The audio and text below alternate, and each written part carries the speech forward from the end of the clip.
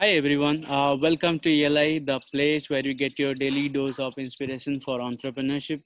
And today we have with us Mr. Ankit Ratan, a co-founder of Signzy, a digital trust system. Ankit is a serial entrepreneur and a graduate of IIT Delhi. Ankit was featured in Forbes 30 Under 30 along with his co-founders back in 2017. Hi Ankit, welcome to ELI. Yeah, hi Priyanjan, and thank you for having me in Eli, and being on a Saturday afternoon accommodating me. Ankit, I would request you to start by introducing yourself to our audience, please. Okay, yeah, so I think you gave a brief intro about me. So yes, I passed out of IIT Delhi in 2011, and then I joined a job just after college, which was into data analytics. After 2 years in that job, I kind of realized that somehow uh, job, which was like any other corporate job, was not fit for me. And while I had not finalized that I wanted to be an entrepreneur or run a business, but at least I wanted to experiment and see if I like it. And also other things, right? Like even other things like IAS and everything, I wanted to kind of see whether, I mean, it will make sense for me, but I was 100% sure that a corporate job will not make sense for me. So I think in 2013, four of us from there kind of started a company called Crosslink in 2013, like 2 years roughly after me joining, and that is how I first got exposed to my first experience in entrepreneurship. And we ran that company for 2 years. I think also actually, in fact, I think the company ran for more years. I kind of moved out of after 2 years.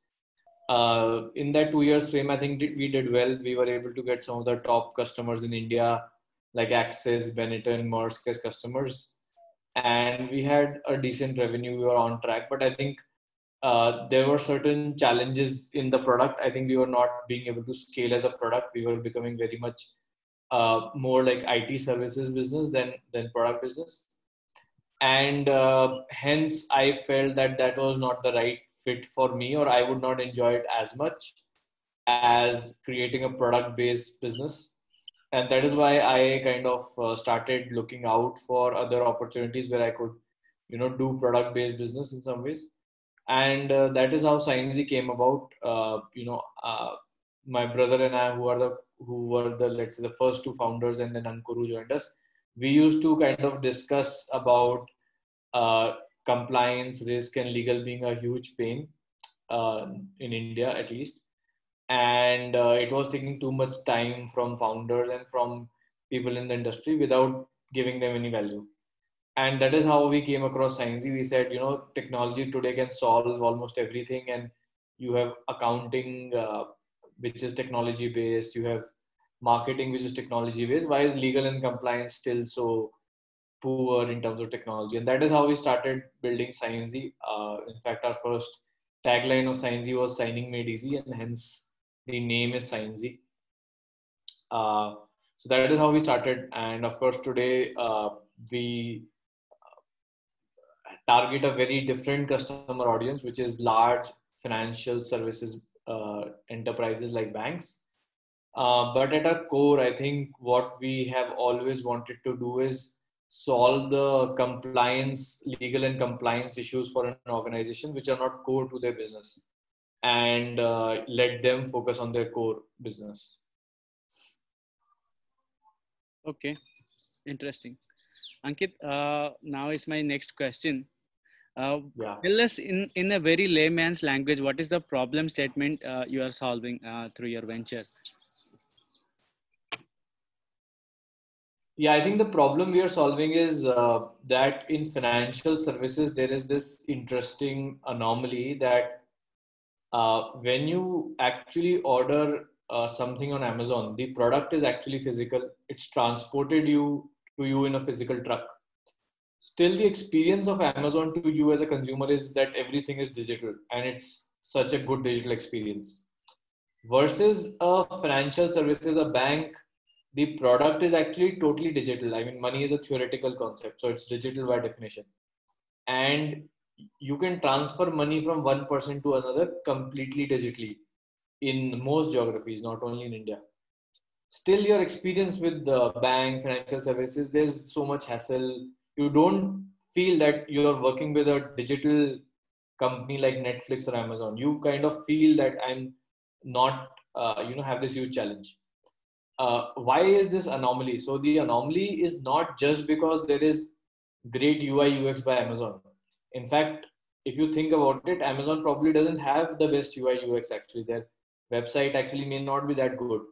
The reason is because when you order a coffee mug, within 5 minutes, you know that it will reach your doorstep on Thursday between 9 and 11 a.m. And if you think of how this would have happened without, let's say, Amazon, somebody, let's say you would have placed an order, that organization would have said, let me check to my local godown. If it is there, I will give it to you. If it's not there, I will give it to you today. If it's not there, I will check state godown. Then he will check state godown. After 1 hour, he'll call you and say, no, actually it was not there in state godown. So it will be in central godown, but I can't tell you because there are so many reasons why it doesn't come. Imagine Amazon doesn't do that, right? It exactly tells you when it's coming because it has automated all of these operations. And that is what Signsy is doing for financial services. It is automating their operational decision making so that when you interact with a financial service organization, you feel it is as digital as Amazon and Netflix. When you order a product, when you choose a product, within seconds, within minutes, you get an answer that yes, you have got this product, and more like Amazon. And the reason we are able to do it is because our core AI engine is able to understand documents, read documents, understand what is fraud, what is not fraud, take the decision that human chains would have taken, and rather than going into a operations manual process, the answer is in a way decided by a AI engine, risk engine, and which hence allows you to get a product within minutes and not days and weeks. Okay. Ankit, the industry you're operating in, it's targeting the core banking segment, and the industry is very much regulated as well as a lot of internal complications are there. Having said that, I would like to know how did you start getting customers? How did you get your first customer? In fact. Yeah, I think getting a first customer, I think, is of course the hardest. I think I will tell about both startups. Like my first startup, our first customer was basically someone we knew. He really knew us well, so he trusted us at a personal level, and then he trusted us to do a good job without having ever seen the product or any other customer having used the product. In Signsy, I think the first customer was very similar, but that was not the use case we scaled. The first bank that we were able to get, I think we got because in 2016 mid, we had got an award from RBI. That award in some ways, made banks feel there is some sense of, you can say, value in the product, some sense of validation of the product, and which allowed us to get our first customer. So, I mean, for the audience, especially, I think getting a first customer, there is no specific science or reason. I think it will come due to luck. Like for example, this RBI award, it's like a good luck that we got an award, or some personal person who trusts you personally. Okay, Ankit, I was going through your website. I saw the feature of RBI awards. I'm curious to know what was it that helped you to get this award? What was different about your product? Is it a totally new concept, or were there any competitors in the industry, or how was it? Yeah, I think when we presented, I think for the regulator and the banks who were there in that room, and there were, of course, who's who of banking, like the largest private banks, largest public sector banks. I think at least from that view, I think we had uh, everyone in banking in that room, and for them it was a new concept, or at least it was something that they may have been thinking, but they never had visualized. And even when we won the award, lot of bankers told the judges that, while you've given them the award, but this is too futuristic and it's not practical to apply it today. And the product was basically video KYC, which is, of course, now RBI has themselves come up with a regulation. Everyone is going live with it. So even at that time, I think that was our product, which kind of we showed to RBI, and that was something at that stage a lot of people felt was futuristic. Today, of course, it has become real, and it is being used by any and every organization. Okay. Ankit, here I'll come to some of the theoretical questions that the industry is revolving around. First question is, what so many things are happening in the financial industry, the fintech industry. Open banks are coming up, and then there is blockchain, and finally there are platforms like Cred, which are totally new concepts. So would like to hear your thoughts on what are the next few things that we are gonna see in next 5 to 10 years, and which of the existing trends are growing so fast that that will become mainstream in next 5 years. Yeah, I mean, so of course I may be 100% wrong on most of the things I say, but I mean, my view is based on whatever I've gathered. So I think one thing to understand, at least, like, so you said three different things. So one you said neobank, the second you said blockchain, and the third you said credit, right? Which is a different model. So I think let's address blockchain first. So I think on blockchain, I think the world has kind of, got to a decision. I think that decision is that there is value in decentralized networks, whether it can be because you want to be outside the system, or you want to have something very much efficient, less regulated outside the system. For whatever reason, there is some value in decentralized finance, but the value of blockchain to a traditional organization, to a bank internally, has not been validated. I don't know of a single organization across the world that's using blockchain internally to bring efficiency. So I think in some ways we can kind of conclude that decentralized finance, like Bitcoin, is a great example of decentralized finance, and there are other examples also evolving. I think blockchain as a way of decentralized finance is well established, is growing, and will continue to grow. Blockchain as a way to bring efficiency within an organization is still very, very questionable. Still, enough validations have not happened across the world. On neobank, I think if you look at banking, right, unlike Amazon, see, Amazon, there was a problem. I wanted something which was, let's say, I'll have to go to the market, bring it home, and e-commerce kind of solved it, that sitting at home you can get this product and also get many products at the same place. So on neobank, I at least personally struggle in defining what the problem they're solving. Because if you're saying my problem I'm solving is that, my HDFC bank actually gives me a horrible experience, and the call center makes me wait 10 minutes before I can get a guy. I mean, sure, I mean, that is a problem, but I don't understand why it is a banking problem per se, right? I may face the same issue with ONGC. So I am at least not clear even today that what, at least in India, what is the problem,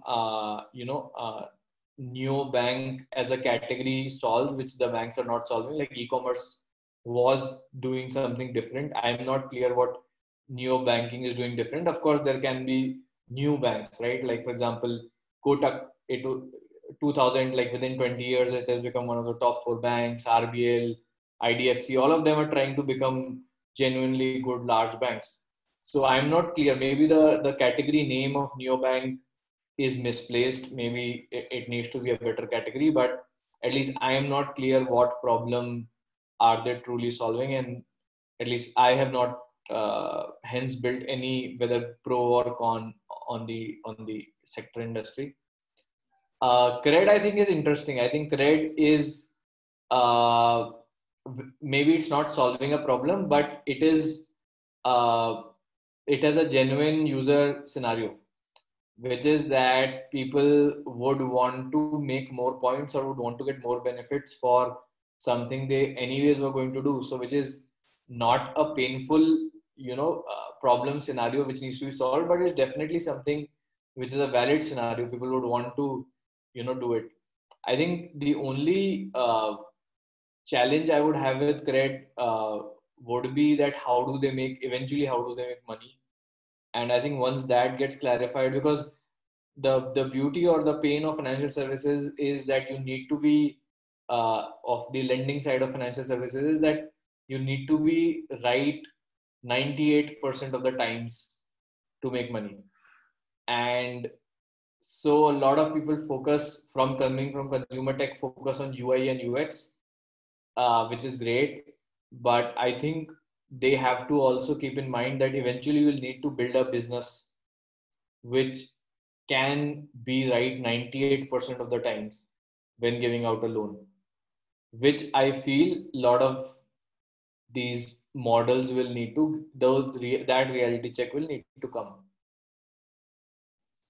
Okay. Ankit, I'll dive deep into the popular topic, blockchain.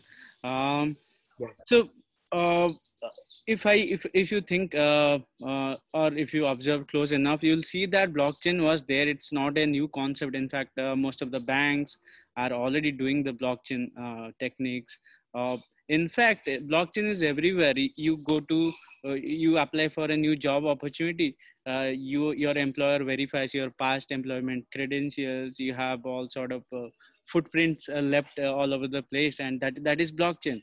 um, what I'm curious to know about is it people are people rallying for blockchain, or is it they want a free market or free system that is not manipulated by anyone, for example entities like RBI or Fed. uh, if that is the case, then what is the world we are moving into if there are no regulators in place for money?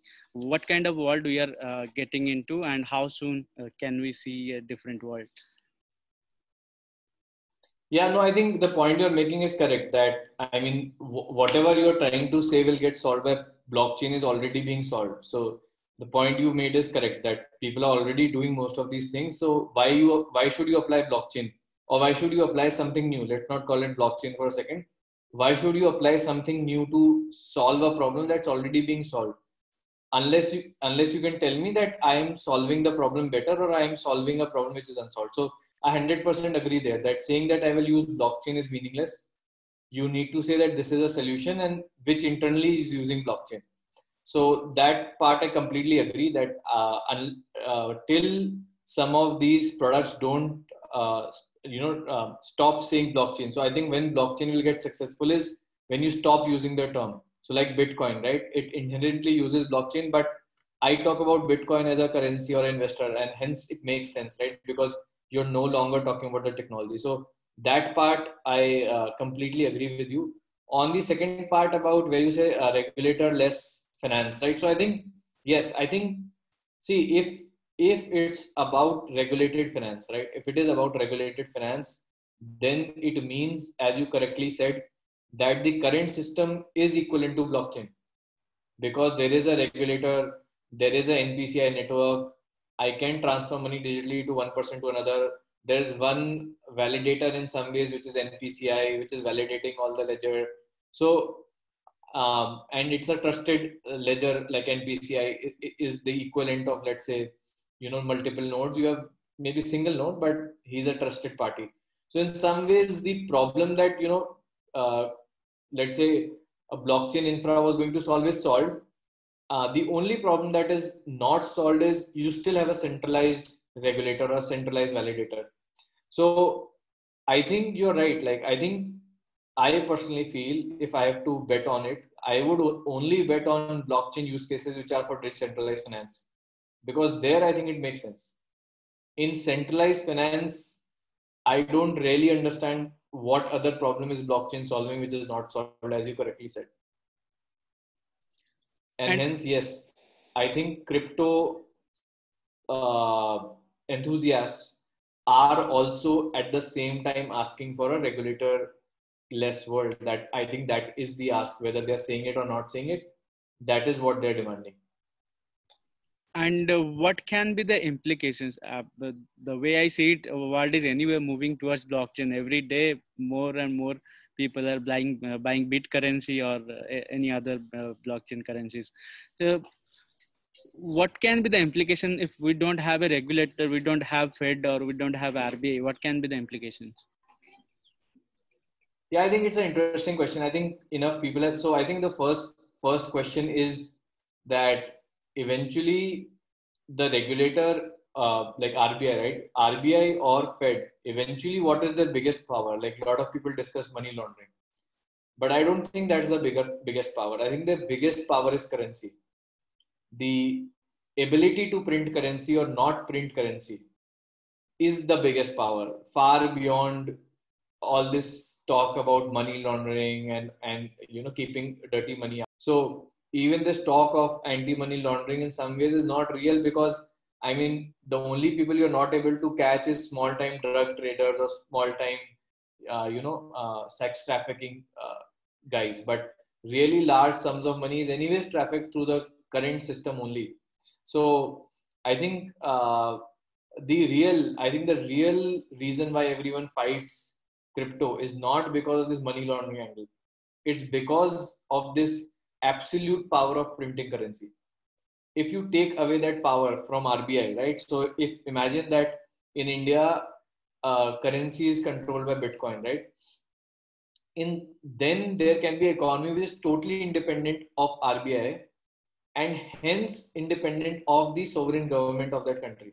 Exactly. So currency is not just a tool for RBI to regulate the market, it's a tool for the sovereign to regulate and control the economy, control the country, etc. So I think the real fight is about sovereignty, not money laundering, which is often people say dirty money will come in, all of that. I think that's not the real fight. I think the real fight is of sovereignty, of US dollar still being the reserve currency.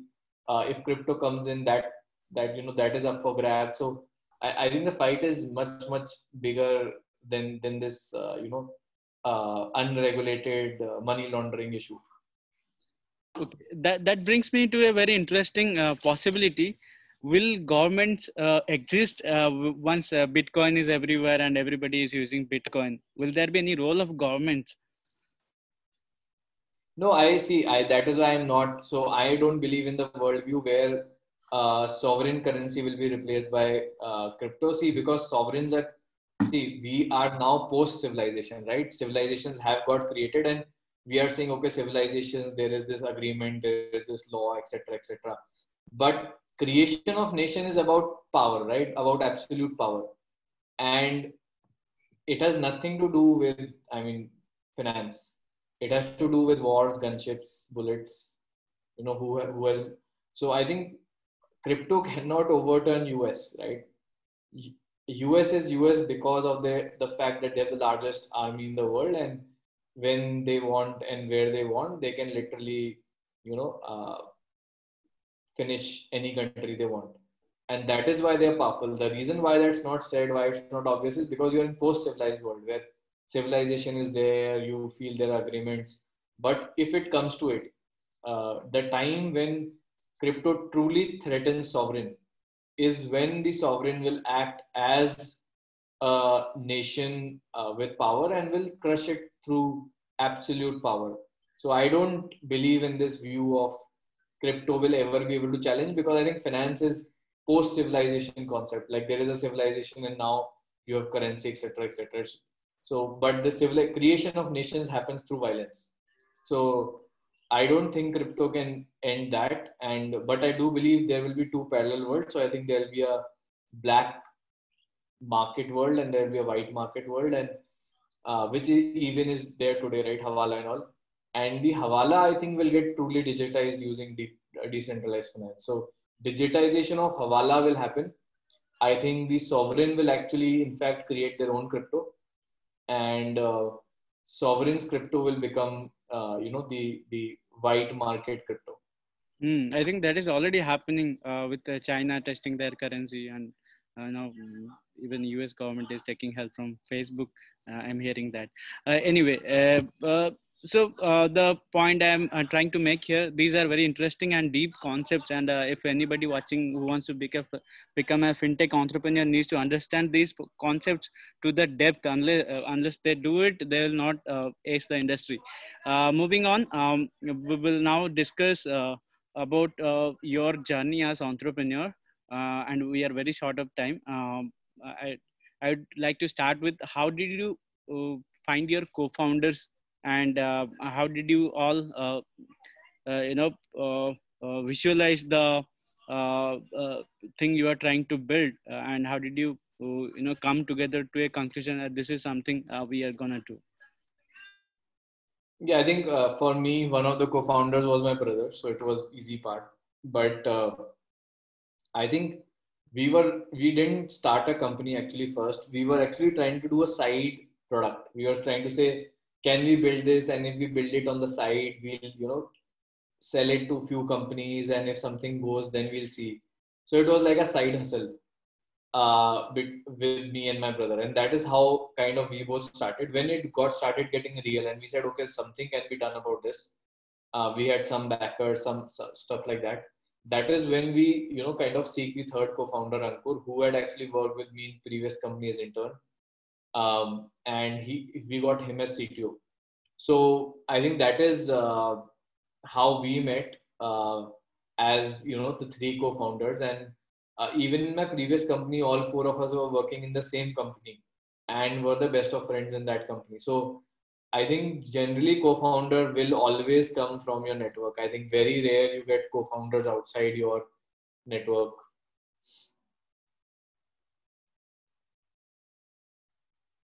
Okay. Ankit, tell us, uh, once you had found your co-founders, what are the things you did first? I mean, I'm trying to understand what is the chain of events that happens initially. Answer it in a very short way. Yeah, I mean, of course, basic, you form the company, you look for some funding to start off with. I think that first funding is very important because it lets you at least breathe, right? At least take an Uber versus taking a bus, stuff like that. So I think whenever you start, like, don't try and fall in this trap of raising money, but at least if you don't have money, try and raise enough to breathe. Don't run without breath, or I mean, you'll get tired very, very quickly. Okay. What are the challenges you have faced so far while building and growing this venture? Yeah, I think number one challenge, I think when you start, especially if like for almost a year, I think we were running bootstrap. So of course, one is life is really difficult, but more importantly, hiring talent is impossible. And so, I mean, you are getting interest, demand, but you can't execute because you don't have talent. So I think that was number one challenge. And as we started raising money, we did hire people, but we were working with very, very large enterprises. So they were used to working with like an Infosys of, there's a 15 people team just talking to this customer. And we were a total team of five across 4 5 customers. So I think enterprise software, I think, is even harder because of this nature that the customer wants intelligence. So I think the biggest challenge was trying to sell to these customers, and literally we sold them. I mean, basically you end up at their door 50 times, and 58 times they'll say, okay, fine. I mean, okay, let me just trust you because you have come to my door 50 times. So I think that thing you have to do. I mean, there's nothing cool about B2B startups in the first 3 years. You have to really, really, I mean, hustle your way inside. What is your vision with this venture? Where you want to take it finally? Yeah, I think we are solving an important problem for traditional financial services. And as they try and move from, let's say, being a bank to becoming more like consumer tech company, like a Facebook, I think they need to unlock a lot of things, especially on the tech infra side. So they need to completely change their current traditional product-based software, very, very traditional database software to a core AI-enabled software, which like Facebook is, capturing data real time, giving recommendations real time. And this transition is not easy. It's not easy from a software point of view. It's not easy from people point of view. So I think, of course, people point of view we won't do, but I think the goal of Science is to help over that next 5-7 years banks to transition. And I think this is the second major wave after core banking changes in the 80s and the 90s. And we want to lead that wave from financial services point of view. Okay. Ankit, this is my last question to you. Uh, Tell us who all are watching this video, tell us how they can start their journey as entrepreneurs, how they can become founders or co-founders. Yeah, I think number one is that you start, however small you start, but please start. And you don't need to leave your job. If you are in a job or if you're in college, you don't need to like quit college or leave a job. You can actually start on the side first, like do some MVP, do some side concept that you trust, get some learning on that. But once you're ready, like don't wait for like getting a large great team in place or great funding in place. I think once you have done enough to kind of give yourself the confidence, then please start. Like there's no, if at all, treat it like 2 years of MBA that you would have paid, I mean, 60 lakhs to do an MBA. Like think that you are just kind of doing that, but at much lesser price, and there is a possible outcome that you may own a billion-dollar, million-dollar company. So think of it like that. Like think of it like an experience, and don't fear the fact that it will fail. 95% of startups will fail. Founders who do not fail are lucky more than they are good, right? So it's luck more than capability that for the first time founder at least, which matters. So don't worry. Like failure is not a failure on you. It is more luck more than anything else. Which will cause your failure. Okay. On that note, I'll have to close this session. There were multiple things, multiple questions coming to my mind, but unfortunately, we are up with time. I would like to thank you, Ankit, for taking out time and joining this session. It was a great pleasure to host you, and our best wishes to Sciencey. Yeah, thank you. Same here. Good, good to come and chat with you, and very interesting questions. So I truly also enjoyed the discussion. Thank you. Viewers, you can follow and connect with Ankit on LinkedIn by searching for Ankit Ratan. Also, do visit their website on sciencey.com. That is it for today's episode. We will be back with another exciting entrepreneur. Stay tuned to ELI.